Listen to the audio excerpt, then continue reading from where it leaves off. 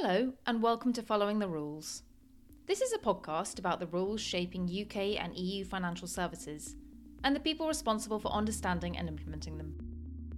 Because in one of the world's most regulated sectors, following the rules isn't always easy. I'm your host, financial journalist Lucy McNulty, and every episode I'll be asking the most influential personalities in financial regulation for their input on the sector's most pressing issues. Oxbow Partners is happy to support this episode of Following the Rules. Oxbow Partners is a management consultancy specialising in the insurance industry. In 2022, we were again named one of the top 10 consultancies in the sector by the Financial Times. We help our clients, who include insurers, reinsurers, regulators and investors, with everything from growth strategy to operations, technology and M&A, not to mention the impact of the increasingly complex regulatory environment on their businesses, such as the current FCA General Insurance Pricing Fairness Rules, about which you'll find lots of commentary on our website, oxbowpartners.com. If you're keen to understand the challenges and opportunities coming down the track for your business, please drop us a line. In the meantime, enjoy this podcast. It's certainly on the to-do list for firms to get that right, because the change it's going to come at some point, then that will translate into supervisory action very, very quickly. Today's guest details how European regulators are changing their approach to regulating Europe's markets, and what that means for the financial services firms under their supervision. He outlines the tools Europe's top finance watchdogs are missing in their efforts to better police European markets, and how he believes national European regulators need to fill the gaps in regulatory expertise created as a result.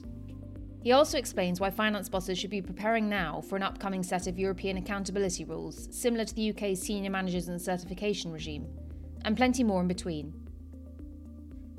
Dr Michael Huertas is a Frankfurt-based lawyer whose 14-year career has included stints at the European Central Bank and Lloyds banking group. Since 2021, he's been advising some of the world's largest financial services firms as a partner and head of the European Financial Institutions Regulatory Group at PwC Legal. Hi Michael, welcome to Following the Rules. Hi Lucy, thank you for having me. So it'd be great to start with a quick overview of your role. Who do you typically advise? Sure, so I'm a partner and the head of Financial Institutions Regulatory for Europe at PwC Legal. My team advises financial services market participants who are already in the EU or looking to enter into the EU. We typically service EU headquartered institutions, but also a number of non-EU headquartered institutions. We also advise a number of EU supervisory authorities and other institutions. So it's quite a broad set of clients that we have the privilege of advising in the banking sector, the insurance sector, funds, and increasingly also in crypto asset service providers and those moving into that space. Okay, and what's topping your to-do list currently? What are your clients' most pressing regulatory concerns right now? Well, there are a number of issues. So it's a mix between prudential regulatory pressures and reform efforts in that field. So capital requirements regulation, as well as conduct of business regulatory reforms that are impacting the clients that we work with, as well as also helping policymakers at the national level implement some of the requirements that the European policymakers have met. So that's all really on the traditional financial services side. And then there's a large amount of development that's happening in the crypto asset space, where our firm and my team in particular are quite active in helping clients find solutions to some of the complexity that's currently there, given the absence of regulation, or unfortunately in certain instances still there, despite the clarity provided by regulation. A number of jurisdictions have moved ahead, regardless of MiCA, the markets and crypto assets regulation, and done their own work, effectively in putting in place legislative frameworks. And those national requirements may still continue irrespective of MiCA. That needs to translate through to supervisory coordination and convergence in order to create the certainty and the safety that MiCA aims to achieve. One of the concerns generally is the sheer amount of change that is heading towards financial markets, regulatory efforts generally. So changes to rules and the impacts on clients, as well as changes or expansion of supervisory mandates. But then also more importantly, whilst the EU is changing, the UK is obviously going its own path. And that requires effectively having two sets of rule books side by side and tracking the divergence. So I think when our clients and when we engage with them on a both an EU only basis, but also on a EU plus UK and rest of the world basis.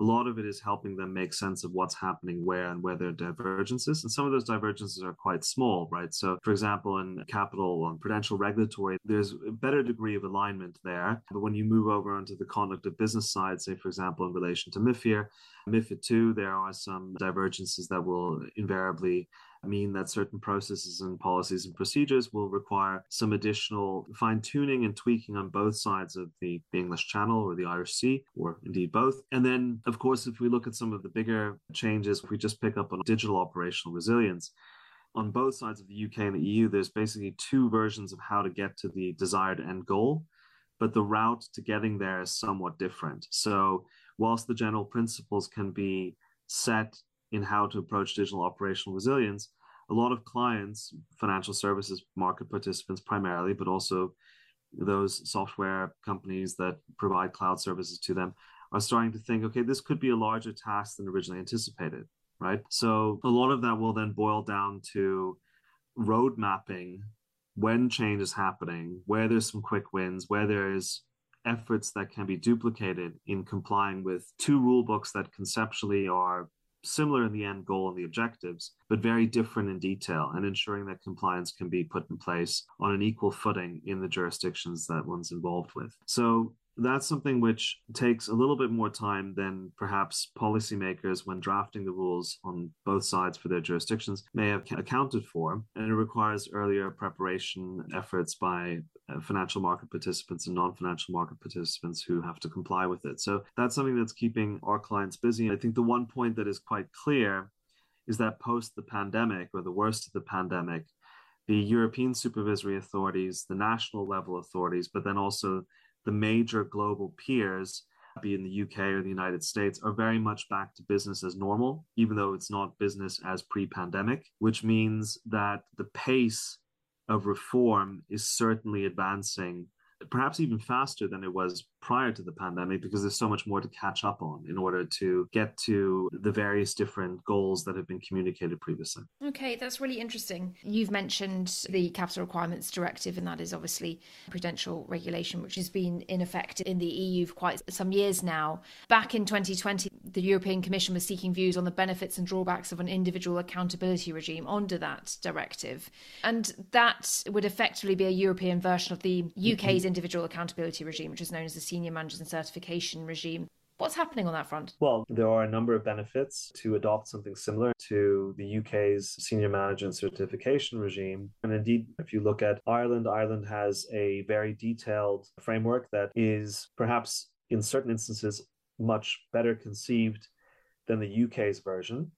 But there are a number of other member states that have put in place their own similar type of concept. So the European Union legislative policymakers have been pressing ahead with looking at how to reform key function holders, so material risk takers, but also through to control functions within institutions of all types. So that's beyond just banking, but through to securities market participants, insurers, asset managers, etc. And the next push will probably be a step in that direction of creating an individual accountability regime. It may not have the look and feel immediately of what the UK has done, but it's certainly going to be a step to a more harmonized approach to dealing with that important topic. The point is, it's on the agenda. It may not be as high as perhaps it could be or should be, but it is one of those instances where the European Union is looking at lessons learned from the United Kingdom's own efforts in improving standards, as well as member states having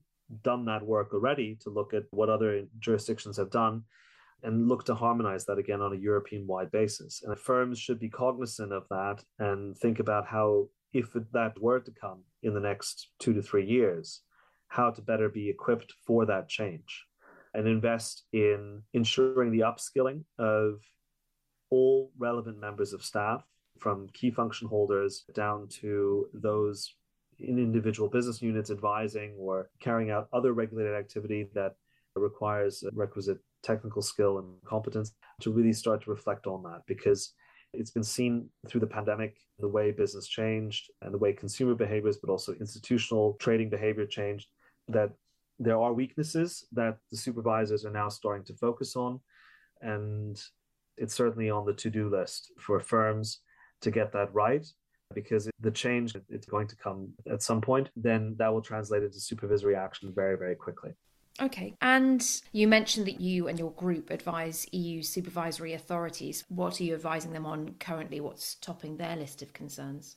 Well, a lot of it is generally ensuring that regulatory reforms, as they've been conceived on paper, is actually translating into practice. So part of it's helping regulators understand what the market is doing. Our role there is to provide feedback on the effectiveness and also efficacy of various different supervisory tools. In addition, working with a number of authorities in various different jurisdictions who are in different stages of their deepening relationship with the European Union in order to assist how they may translate some of that into practice. I think generally there really has been a focus of now's the time to get the single rulebook truly more single, and also get the single supervisory culture in how that rulebook should be applied much more cemented. So you're seeing a lot of renewed effort for multi-authority cooperation and much more streamlining. And that, in theory, should translate into a cheaper cost of compliance for financial services firms supervised by those various different authorities. In practice, how we get to that cheaper cost of compliance and more efficient supervision requires a dedicated effort on both the supervised firm, but also by the supervisors themselves. So we're assisting on all parts of that journey, mostly with providing detailed technical expertise on various different legislation and regulatory requirements as they're put into practice. And you mentioned that there was a renewed focus on streamlining of processes. What does that look like? We've historically had, through most of financial services rulemaking, being done by way of directive. There's been a shift over the last 5 years to that increasingly being done by way of regulation, as well as very detailed regulatory technical standards and implementing technical standards that serve to eliminate that fragmentation. So the big push that I see in this coming supervisory cycle is very much a renewed focus on reforming prevention of financial crime, so AML and terrorist financing efforts, as well as financial crime more broadly. The proposal to create the AML authority, AMLA, the proposal to replace the anti-money laundering directives with an anti-money laundering regulation. That's a big step forward. It may look like something small on paper, but it's a big step forward to really saying, okay, let's take 27 plus interpretations of common outcomes that were set over various periods of years in the reforms to the AML directives and replace it specifically with a approach that will really drive harmonization and hopefully end differing national interpretation. So that's the most current outlook piece that's ahead. We're seeing just a greater harmonization of efforts. And that also tracks through from who's making the rules and how they've been made, Europeanization of that whole process, through to a greater Europeanization of supervision. So basically, policymakers responsible for creating the rules as well as creating supervisory standards increasingly come from the European Union level. So the European supervisory authorities, and ESMA being chief amongst them, having pushed through the use of the supervisory tool of a common supervisory action, basically a coordinated on-site inspection, that's thematic review that's conducted across the European Union. That's also something which shows a direction of travel, that it's not just the larger national level authorities that are setting the tone, but it really is, certainly for a first sustained amount of time, European supervisory authorities that are saying, okay, this is the area that we want to supervise.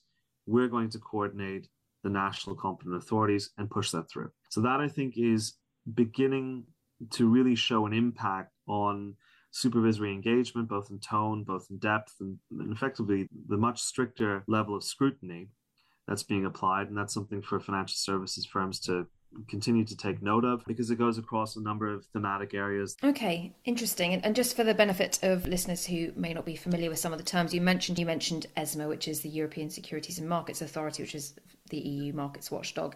You also mentioned that there's a shift from passing EU directives to EU regulation. Could you explain for those listeners who might not be familiar with the difference between those two, what the difference is and what the pros and cons of shifting from directive to regulation is?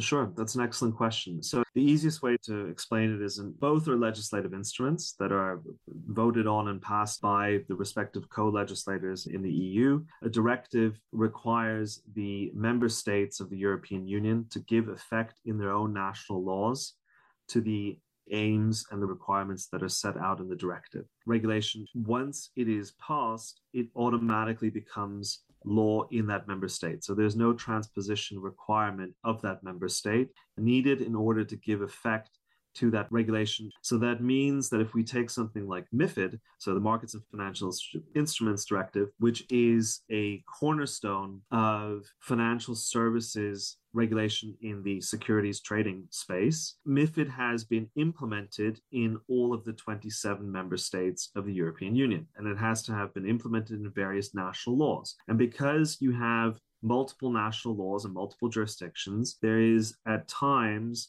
the risk that the law could be different between the member states and how that's been implemented, or certain member states have put in place additional requirements. And that, of course, means that there's a degree of fragmentation. So with that in mind, the European Commission, working together with the European supervisory authorities, so EBA for the banking sector, ESMA for the securities and markets sector, EIOPA for insurance and pensions, as well as the European Central Bank in its role at the head of the single supervisory mechanism of the banking union, have all pushed for this greater harmonization by using specifically either directly applicable regulations with limited, or in concept much more limited, means of national interpretation or national gold plating or national additional requirements being put in place. So there's certainly an effort for improving supervisory convergence, and with supervisory convergence, generating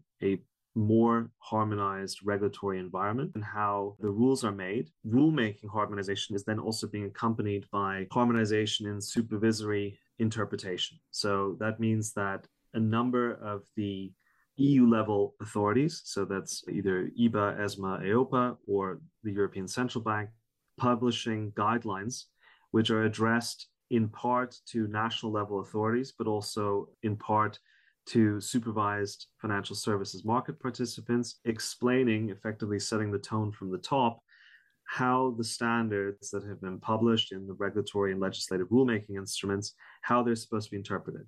So that drive of let's harmonize how the rules are made, let's eliminate fragmentation through having a truly more harmonized set of rules, leaving very limited optionality at the national level, is then being echoed by communicating how those rules should be supervised by the various different authorities that make up the European system of financial supervision. Okay, and so there is a much greater focus on different European financial services authorities speaking to each other, aligning their views on particular rules that need to be passed, and ensuring that they have as much control as possible as to how those rules are then subsequently interpreted by local regulators in specific EU markets. What's driving that?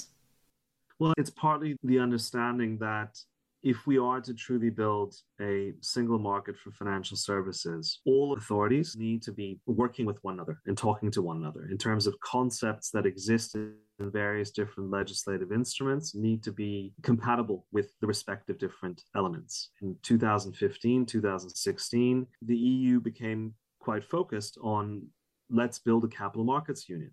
Right? So the Capital Markets Union is supposed to drive forward this harmonization to ensure that we truly have pan-European capital markets, and we don't have a collection of 27 plus capital markets. That was a major change in the approach of let's move away from focusing on individual themes and sectors to actually going forward in a much more meaningful manner and looking at the financial services market as a core component of the EU's single markets. And so a number of changes were made in that space, chief amongst them, of course, the securitization regulation as a flagship project to take how securitization was regulated in 5 different legislative instruments to 5 different sectors of the market and bring it to a single regulation.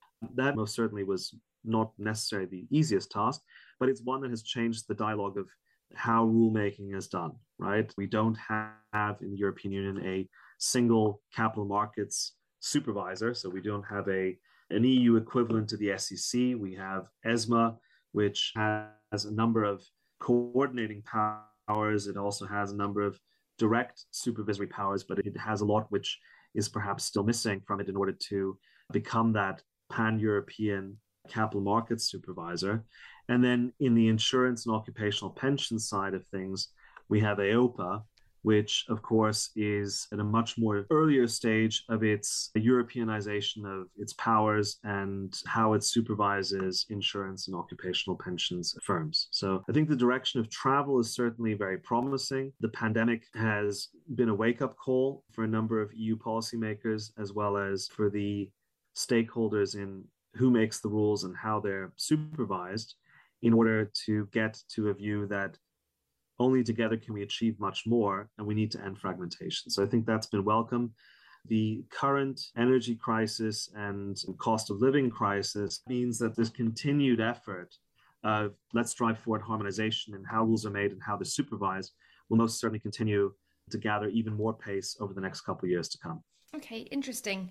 And you mentioned that you believe ESMA is lacking a fair few tools to become the pan-European market supervisor that it needs to, and that EIOPA, the insurance regulator in the EU, is also at an earlier stage of its Europeanization than perhaps it needs to be right now. You've also mentioned that EU regulators are back to normal after the pandemic. And all those points lead to my next question, which is that any pressure points remaining in terms of the day-to-day work of EU regulators? Are EU regulators well placed to handle what is undoubtedly going to be a difficult economic period in the months ahead?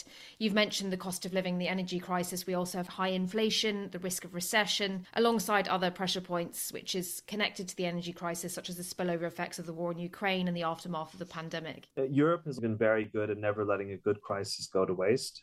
A lot of the major developments, both in institutional reform of supervisors and the supervisory community, have been achieved as a direct result of very difficult macroeconomic as well as systemic crises that the European Union and financial services participants have faced, right? So in that, I think quite promising for the outlook for institutional reform that a number of the building blocks have already been implemented in previous crises, right? So as long as there's a political will amongst member states to push forward greater Europeanization, and in most, certainly, jurisdictions that have quite developed financial services markets, that political will is certainly there. That continued direction of travel to greater Europeanization, greater powers for the authorities, be it as simple as greater dialogue between the EU level authorities, which means that the three individual authorities responsible for 99% of financial markets rulemaking and supervision all talk to one another.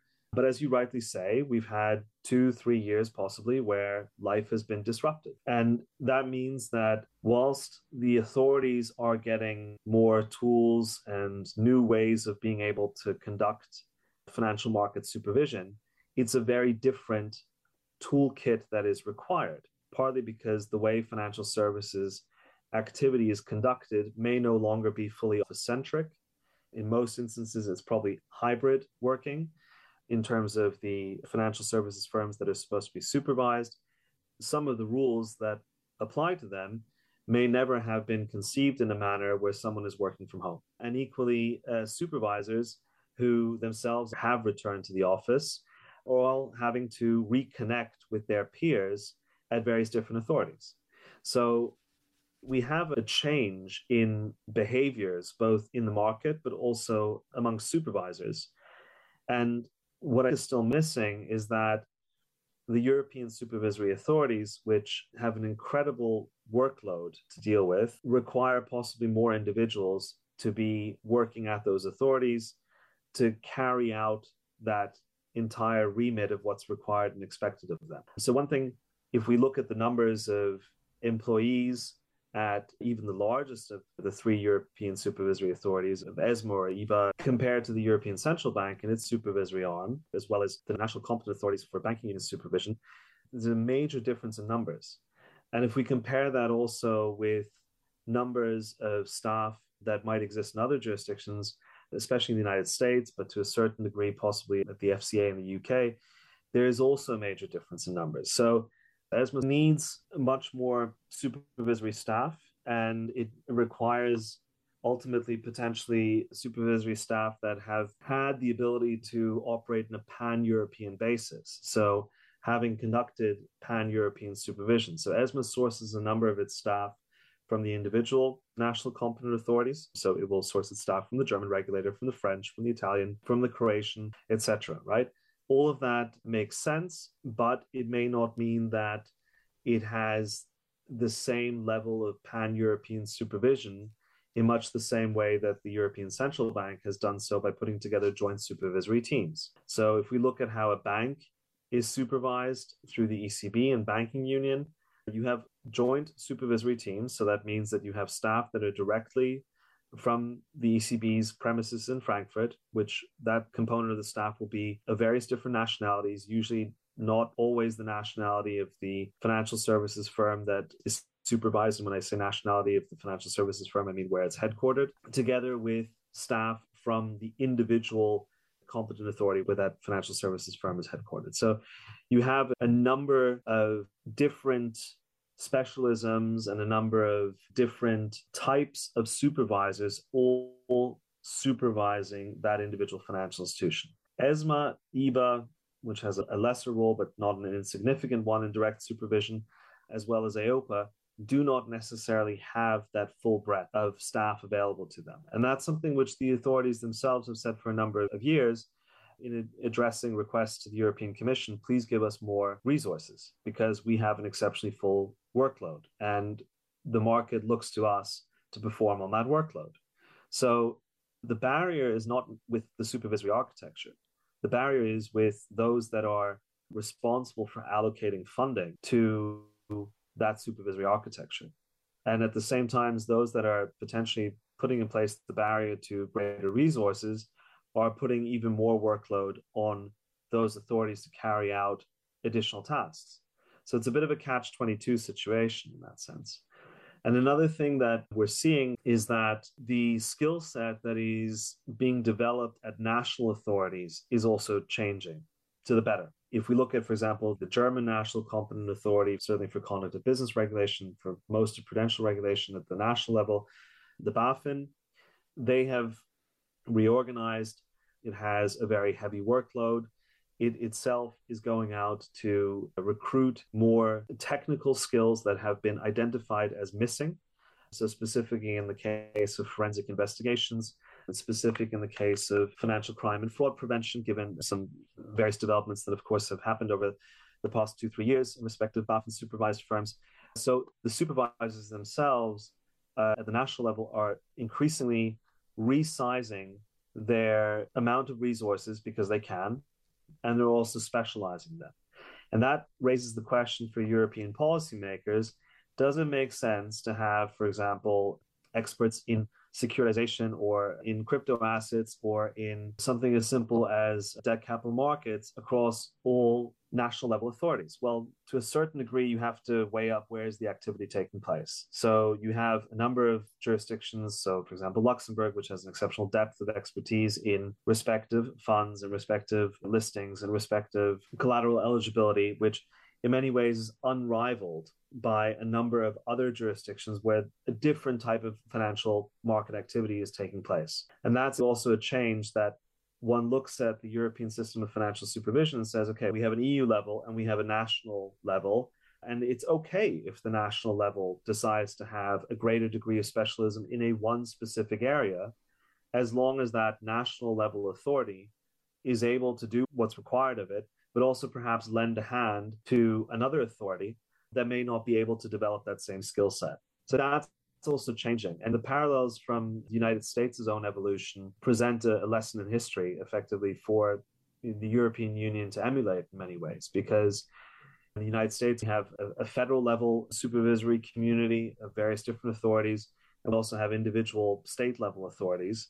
And it's clear that in certain states of the United States, the state level authority is perhaps more important in comparison to its peers across the border in another state because of its specialism, not because of the value that it plays, but very much because of its specialism. So that's something that is changing.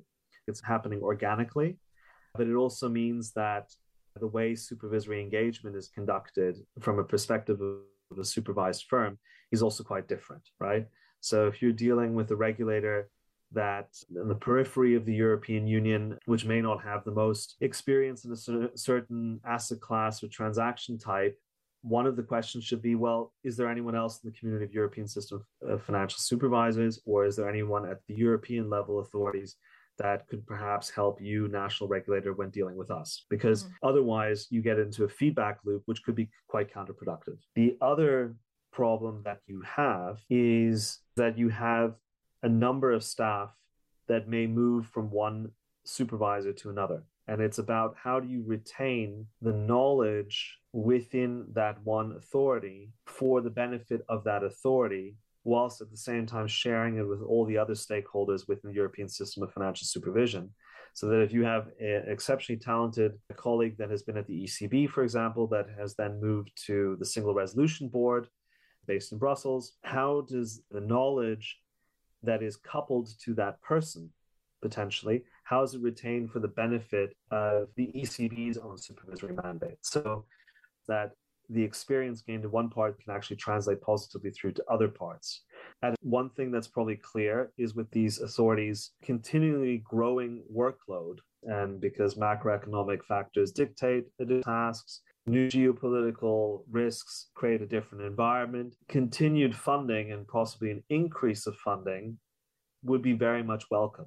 And it should be something that should be supported at various different levels, both the national level, but also ultimately at the financial supervised firms, because that would lead to a greater efficiency of supervision. So push-pull dynamic, there's not a simple quick fix to it, but we're in a much better place now coming out of the pandemic than we were perhaps with a requisite degree of comfort that existed prior to the pandemic. Okay. You've mentioned that as part of the EU authorities' focus on increased harmonisation, there is a much stricter level of scrutiny being applied to the national competent authorities.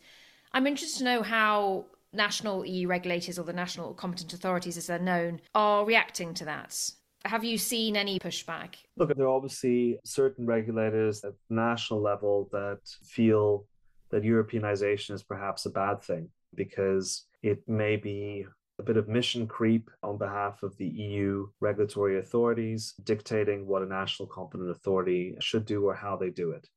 And that's part and parcel of any widespread change management project, in the sense of there will always be those that may feel that some change is overstepping the boundaries of what had previously worked quite well for a number of years. But the direction of travel is quite clear. And there, I would say one of the questions for national competent authorities will be, if this Europeanization model is going to continue along its path, then are there certain areas that national competent authorities in which they already excel should concentrate their efforts on to become centers of excellence for the benefit of the wider European system of financial supervision, and whether that would be something worth considering. Okay, well, that's been a very informative conversation, Michael, and particularly in relation to your last point, it'd be interesting to get you back further down the line to discuss how that has all played out. Thank you for taking the time today to speak with Following the Rules. Thank you very much, Lucy. You've been listening to Following the Rules with Lucy McNulty. If you enjoyed this episode, I'd be very grateful if you could rate, review and subscribe on all the usual channels.